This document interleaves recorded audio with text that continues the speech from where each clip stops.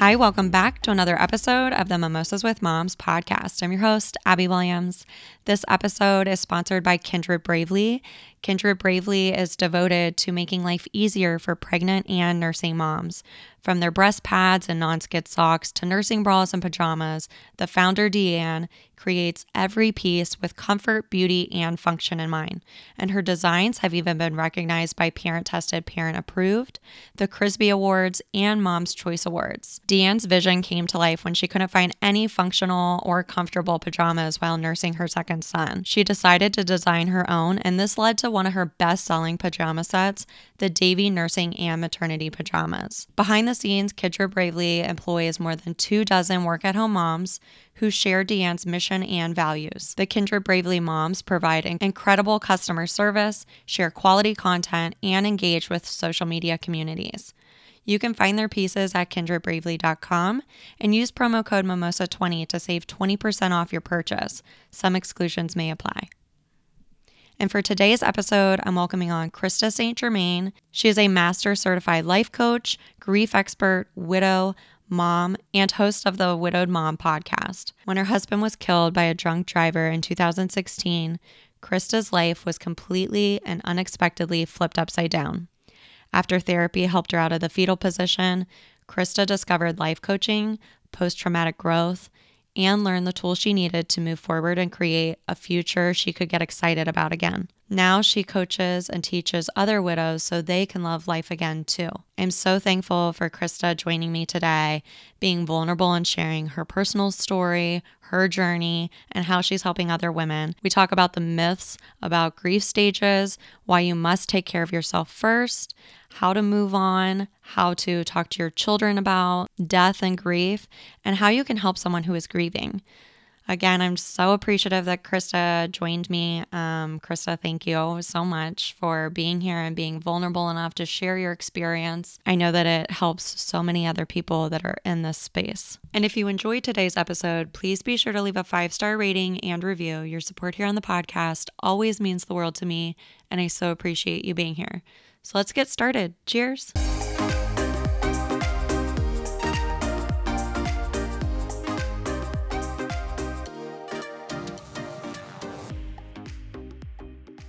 Krista, welcome to the Mimosas with Moms podcast. I am so honored that you're here to share your expertise, your personal journey, and everything that you're about to share with us. So first of all, thank you.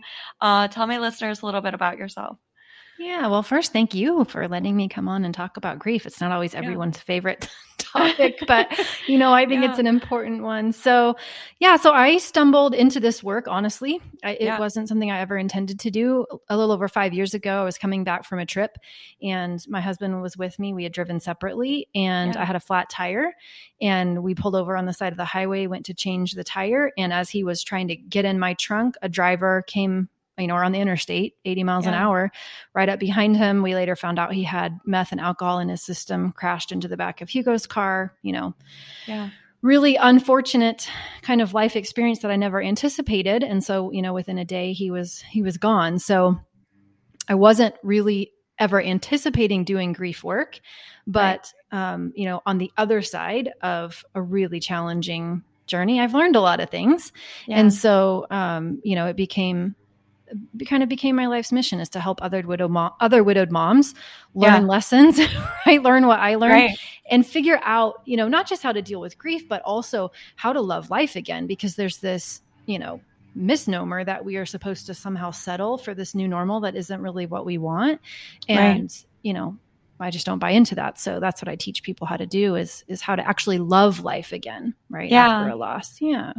Yeah. And kind of talk to us about, I guess, like the stages of grief, because I think you kind of say that this is a myth and you don't really believe in this box that I guess we have designed for people. Yeah. So I think it's just important to realize that just like anything, right? Just think about weight loss, for example. There's a million different theories on weight loss, right? And just like there's a million different theories on that subject, there's a lot of theories about grief too. And, as we study grief and as what we, know evolves, things change. So the theory that seems to be the most popular is the 5 stages of grief. And the people who created that theory were originally not even studying what happens when you lose someone. They were studying, hospice patients. They were studying what happens when you're coming to terms with your own death.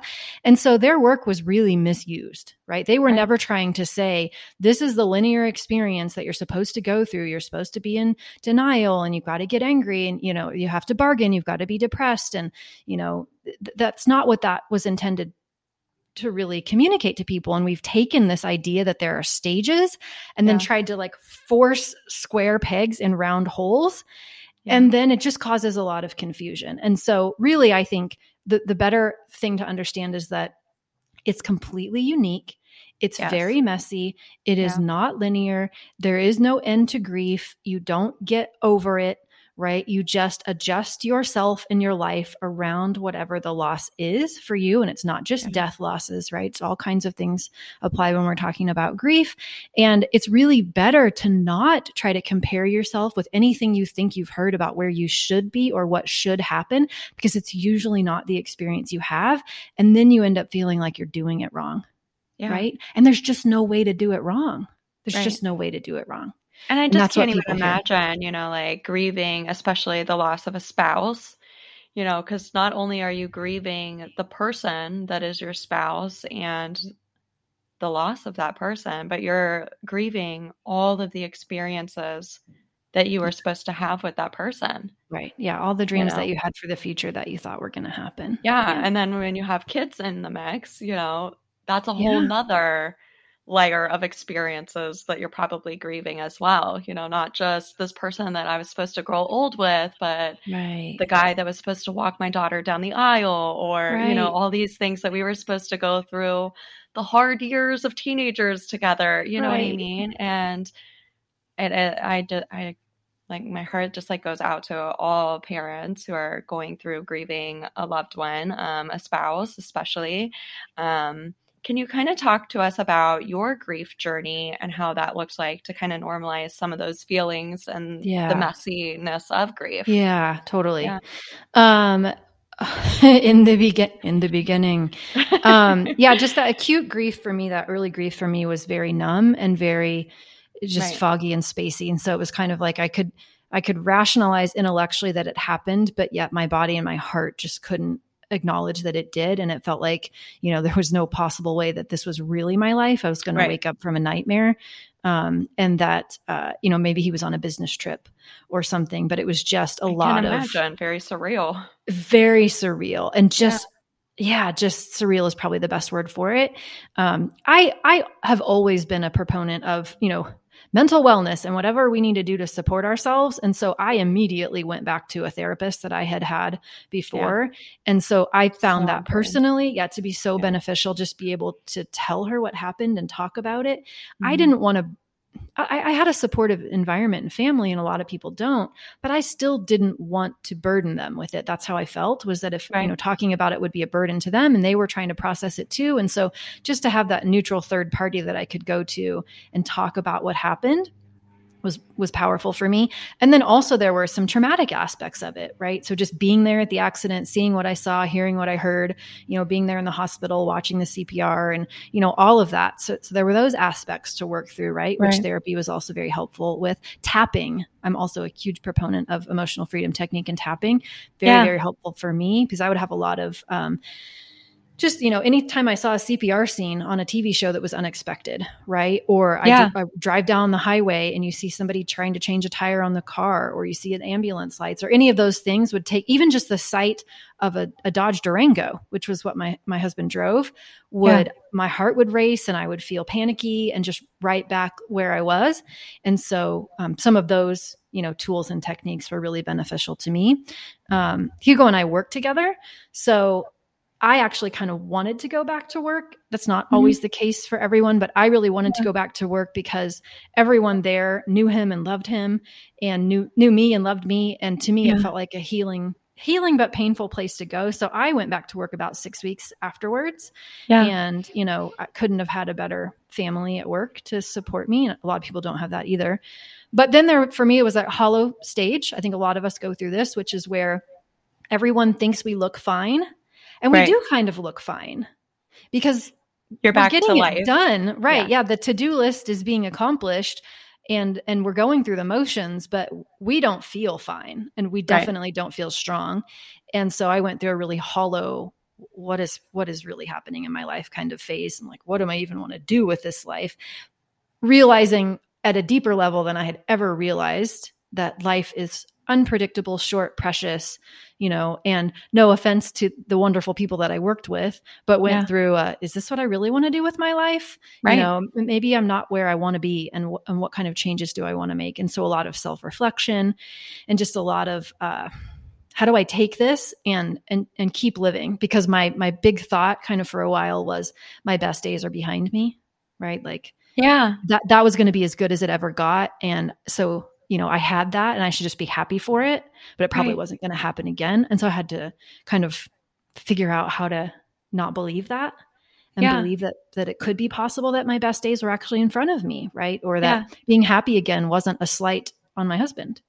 Right. So, and then I just happened to discover at that time of hollow functioning, I happened to join a coaching program. It wasn't grief specific, but it opened the door to a whole lot of tools that I didn't know existed that helped me experience my feelings and allow them to be there without eating them. So I was doing a lot of that.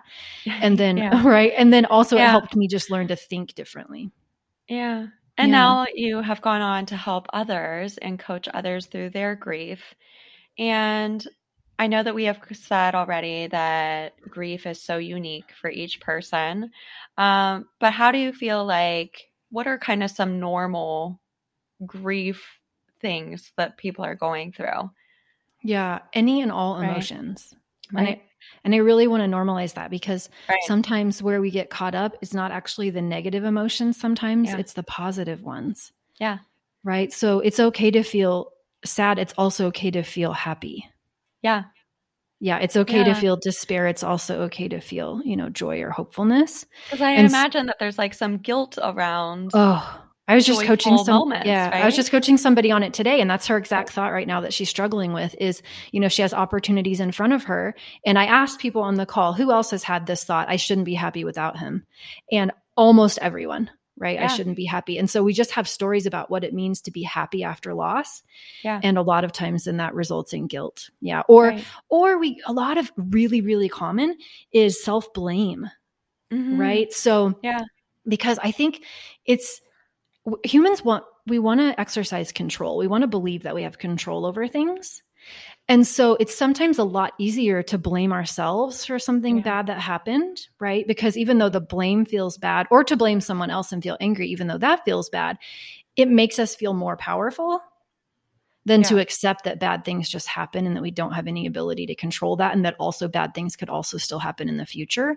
And so that's something that I see a lot that we have to reconcile is really being able to discern what can I control and what can I not, and can I make peace with what I can't control while still maximizing what I can. And so that's all, I see that a lot too. Yeah. And now going through grief while parenting. Yeah. That seems like such a huge feat, right? It can seem probably, how will I ever do this? How will I? How do I get out of bed when I don't want to, and continue to show up for these tiny people that rely on me, right? Yeah. How was your journey, and how is the journey with the people that you're coaching through similar situations? How do parents navigate grief while parenting? Mm-hmm. Yeah, it's a really good question. And I see a lot of struggles with it, and I experience many of them myself. I think more parents, more often than not, they are able to get out of bed and they are able to, put one foot in front of the other and take care of the things because they know that the children need them. But what they are less able to do is to take good emotional care of themselves as they do it. Right? So there's just kind of this idea that we can't be well until our children are. And it's usually the exact opposite of that. We have to take care of ourselves first. It's like so cliche about, putting the oxygen mask on yourself first, but it's really just so and you true. got to model those things, you got to model what grieving and overcoming Yeah. Yeah. And is, we, as horrible and hard as that is, right? yeah. And what did you learn about that growing up, right? What did you learn about how Zero. to feel sad feelings and go through grief? Like, Right. probably not much. I Yeah. know. So because I think we want to cut ourselves some slack too, because we don't really live in a very grief aware culture. We Right. don't really talk about feelings a lot or have, the skill set of how to allow feelings. So we end up with a lot of these myths, right? That we should, not be sad in front of our children or not talk about it in front of them or try to be strong or, hide it. And that's usually the exact opposite of what we actually do want to do.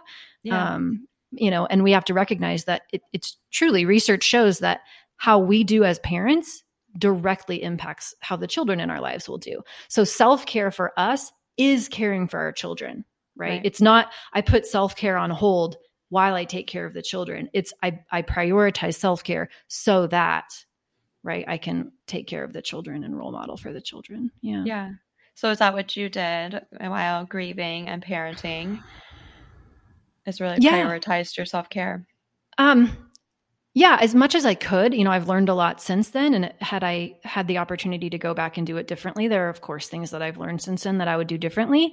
Yeah. But I do think I already kind of never really bought into the idea that feelings were problems.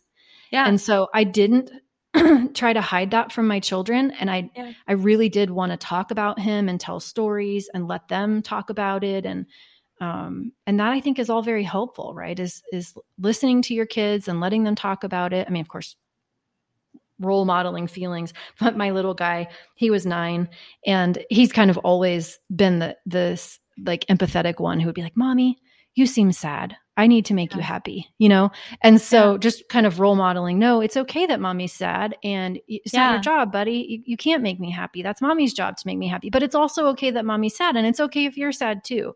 Yeah. Right. Some of those little conversations I think are the most powerful in terms of helping.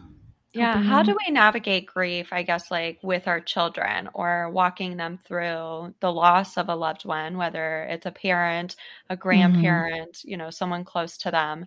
Because I think we don't really think about these things until they happen, right? And then it's like, oh my gosh, what am I doing? And, how can we kind of set ourselves up to help them with their grief process or explaining death to them? Mm-hmm. Yeah, I think that's probably the number one question people have usually. They've already answered it by the time they get to me, usually, because I don't meet them until a long time after the loss, usually, or months after anyway. But it's like, how do I tell them? What do I say? How do I tell them when is the right time? Yeah. And that there is no right time, right? Whatever you decide is probably going to be the right time. But also, I think it's better if you tell them directly, as opposed to letting them hear about it from, other family members or friends or social media. That's no joke these days, because kids, even little ones, often can be more connected than we think that they are. And so hearing it directly from us matters. I also think the language that we use matters. So not depending on the age of the child, but especially with younger children, you don't want to say things that aren't specific. So for instance, if you say, "We lost daddy," well, to a child, what does that mean? Right? I lose my toys all the time. So is it like that? Exactly. Right. Or they got sick and died. Okay, well, next time I get sick, am I going to die? Right. So let's be really specific. Let's use terms. Let's not like cross over or passed on, but died. Right. And if there was a disease or an accident or something specific, let's be honest about it. Truth or lack of truth will bite you in the butt. Mm-hmm. Right. So and I've seen this a lot with death by suicide, right? Where because you think that you're going to damage the child or they're going to think badly of their parent, whatever, you're not honest with them, and the child will find out. And so I think it's best just to be honest and upfront in the most age appropriate fashion, but don't make it confusing. Don't make it nebulous. Don't make it open for interpretation, because that's where the child's brain will go. Yeah. Right. Yeah. So that's part of it. I also think a huge part of it is just knowing that feelings really aren't problems. And when your child is hurting, your inclination is to take that hurt away. Right. But how that's received is that it minimizes the hurt, right? When we try to tell someone, "Oh, don't feel bad," or "It's going to be okay," or, what I always heard as the widow was, "You're young, you'll find someone else," right? You have a lot of living left to do. And so what you hear is, I shouldn't feel bad. My pain doesn't matter. Yeah. Right. I should feel some way other than I do. Yeah. So acknowledging to your kids that it's okay to hurt and however you feel is okay. Right. And we don't have to change that. And I'm not trying to take it from you, but I'm listening to you and maybe I'm reflecting it back to you. Right. And I'm telling you, hey, it sounds like you feel really sad that, dad's not here for Donuts with Dad Day or whatever, Mm-hmm. and letting them be that's heard. A really important thing that you're talking about is like really sitting with them with their emotions, whether it's something serious like grief or they had a bad day at school or you know what I mean? Like really being able to sit there. You're not going to be able to change everything that happens in their life. If they get left out on the playground, if they lose a parent, there's all kinds of things that you cannot change for your kid. Yeah. But being able to sit with them and their hurt feelings and their sadness and their anger, and just being there and being the connecting piece is so powerful as a parent, I think. Yeah. And just like acknowledging that how they feel is valid instead of, don't be sad that, Dad can't come to Donuts with Dad because, Uncle Billy's going to come. Well, no, it's okay to be sad and Uncle Billy can still come, but it's okay. Yeah. It's totally okay to suck. Yeah. And totally I love that both, that you can have these both emotions because we have both emotions about so many things in life. I could just think about just motherhood, motherhood in general. I have a lot of different feelings about motherhood, right? It is painful and it is joyful. I am exhausted and I love every moment, right? Yeah. And you can make space for all of it. You can have these both emotions. Yeah. And I think what a beautiful example of the Donuts with Dad. This really sucks, bud, that Dad is not here to go there.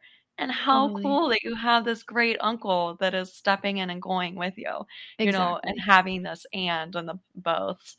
They're so important because they're going to be all over and, kind of normalizing those things for kids early on, I think is so important.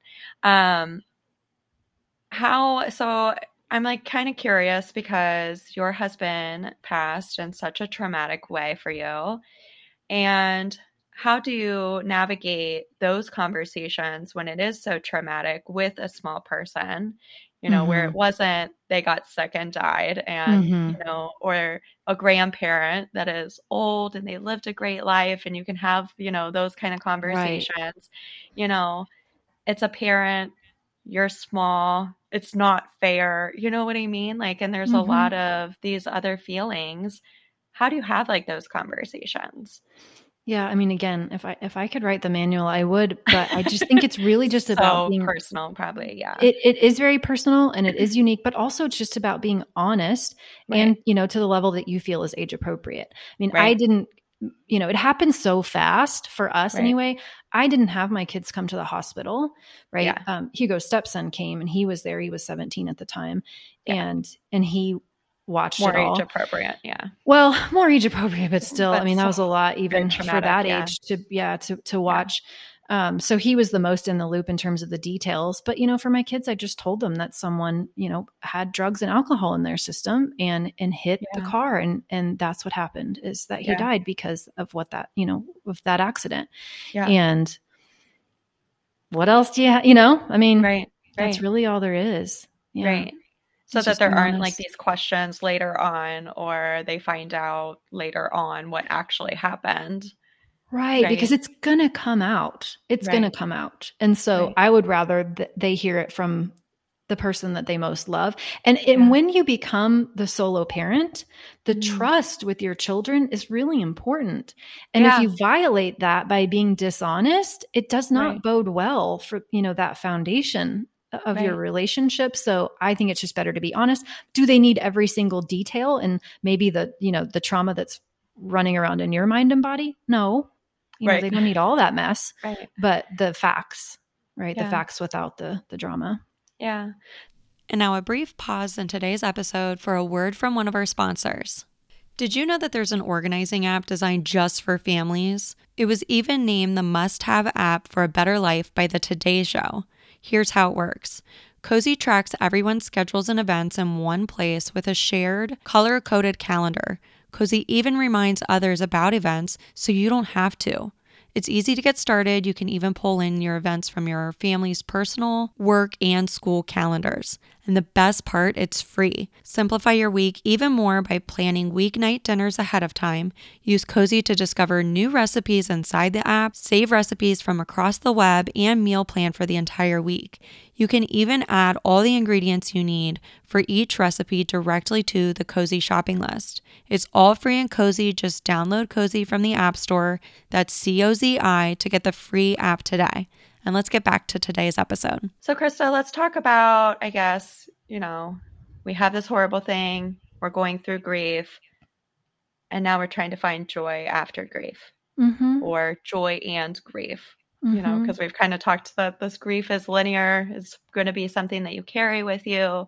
How do the moms listening here find joy again, find happiness again, allow themselves to find happiness again?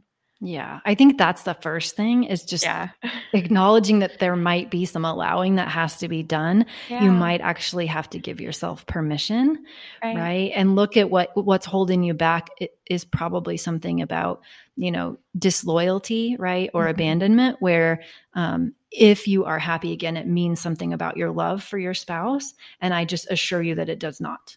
Right. Yeah. It just does not. But it's a really common thought that we all have, that, we shouldn't be happy, or, we shouldn't, really be loving life again, because that means we weren't a good wife, or we didn't love them enough, or we're disloyal, or we're leaving them or abandoning them, or all of that. So watch for your brain to offer that stuff to you, because it will. Right. And just, it's normal, but you also don't have to listen to that stuff. And you really can, decide to create something different for yourself. I also think it's a kind of harder thing to do, but important, is to acknowledge that, because here's what happens. When you think that your happiness was because of your relationship, then it's really hard to imagine being happy without that relationship. Yeah. And so I think there's a lot of value in going back and understanding that all the things that you have in your life, you have created those, right? You created that amazing relationship. Yeah. It didn't just happen to you. And the happiness that you experienced in that relationship wasn't just because of that other person, right? It was because of how you viewed them and how you treated them and how you showed up in that relationship. And if you can start to see the power that you have in terms of what you've created in your life already, and you start to see yourself as the creator of your life, then you can start to leverage, right? To bridge that gap and go, okay, if I created it before, right? Even though he was amazing and wonderful, if I created that relationship before, and I create my own joy, and because that's what I believe is true, then could I do it again?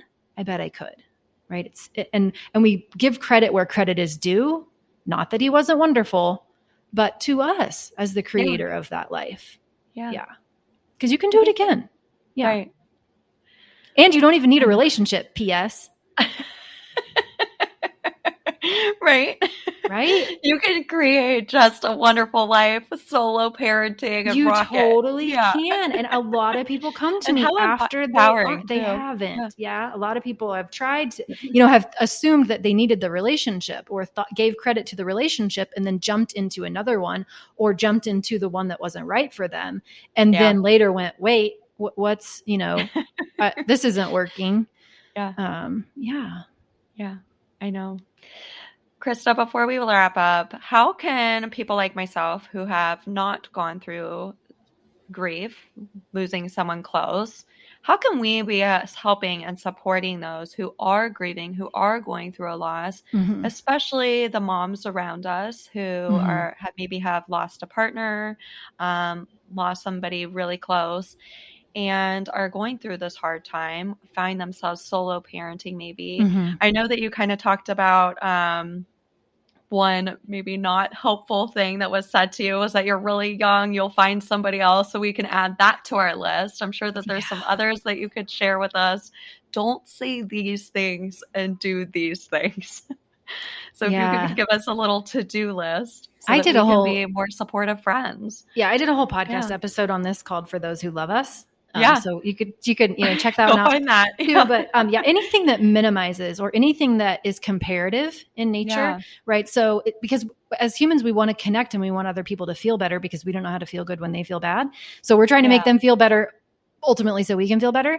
So then we'll say things like, well, when my aunt died or when my cat died or when my such and such died. And we're genuinely trying to relate. But again, it's heard as minimizing, right? Yeah. It's one of the things that will send a widow into like extra outer space launching is comparing divorce to a death. Like, well, when my, but so we just have to understand it's not, we may have a very, intense grief experience from our own life, but any attempt to compare it to what the other person is going through usually isn't received as we intend it. So just steer clear of that whole thing, right? This sucks. I love you. I'm here for you. Right. Know that depending on where they are, if it's early on, they might not be able to even know what it is they need or articulate what they need. Even if they wanted to ask you for help, they might not know what they need. So I think for me, it was really helpful when my friends just jumped in. Like I had friends jump in. One friend went and just bought all the school supplies for my kids. Just did it, right? She's texted me, I've got school supplies you're taken care of. Some other friends just asked, we're going to mow your lawn. Is that okay? Right. They just came and they mowed my lawn. So little things like that, right? Where you can just, because you don't even know what planet you're on. So just jump in. And then also later, know that there's this common phase where everybody rallies and it's like people come out of the woodwork with food and cards and flowers. But then there's this place where people forget you. Stop. Right? I know. They stop coming. And that's when you start feeling alone. Everybody else's life has gone back to normal. And your friends probably feel like the outcast. They no longer think they belong in your social circle. They think that you've forgotten them, right? You might be like, oh, do I invite them to come out? Because maybe they don't want to. And just keep inviting. It's the little texts, the little communications, the, hey, I'm here if you need me. How's your day going? I love you. No need to respond, but just thinking of you, right? Long after that matter. And the inclusion, it's really hard to see yourself as isolating belonging. and alone. Yeah. It's and very isolating. And the moment your brain starts looking for evidence of how you don't belong, that's all it sees. And so they, even though you might think they totally still belong, sometimes they have convinced themselves that they don't. And so they might not be responding to your requests, but please don't give up on them either, right? Because they might just, they might need a little extra love and encouragement. And like you said, there's no need to try to make them feel better. Just be there to witness what it is that they're going through. Yeah. I can definitely see how the comparisons are not helpful. And, I wish that there's like these moments all the time that I feel like us as humans, we just like want to connect and we do these things to people. And you're just like, why would people say that? They just, and they know not what they do. Yeah. We don't mean it. I mean, if I look back at all the ways I've responded over time before Hugo died, I'm sure I said and did things that I wish I hadn't, but you just don't know until you know. So we also need to cut ourselves some slack. Right. And I love that you have that circle of friends that jumped in for you and mowed the lawn and bought the school supplies. Like that made me tear up, because it's just like, how many moments in your life do you feel alone sometimes? And just having that person that jumps in and does the thing or drops the coffee at your door when you're not feeling your best. Those people matter so much. And when you're going through something horrible, those people, like, you'll never forget them, It's true. Those are the things I remember the most. Even just a friend that said, hey, I'm going to go to Barnes and Noble. Do you want to go with me? Yeah. Right. We didn't even hardly talk.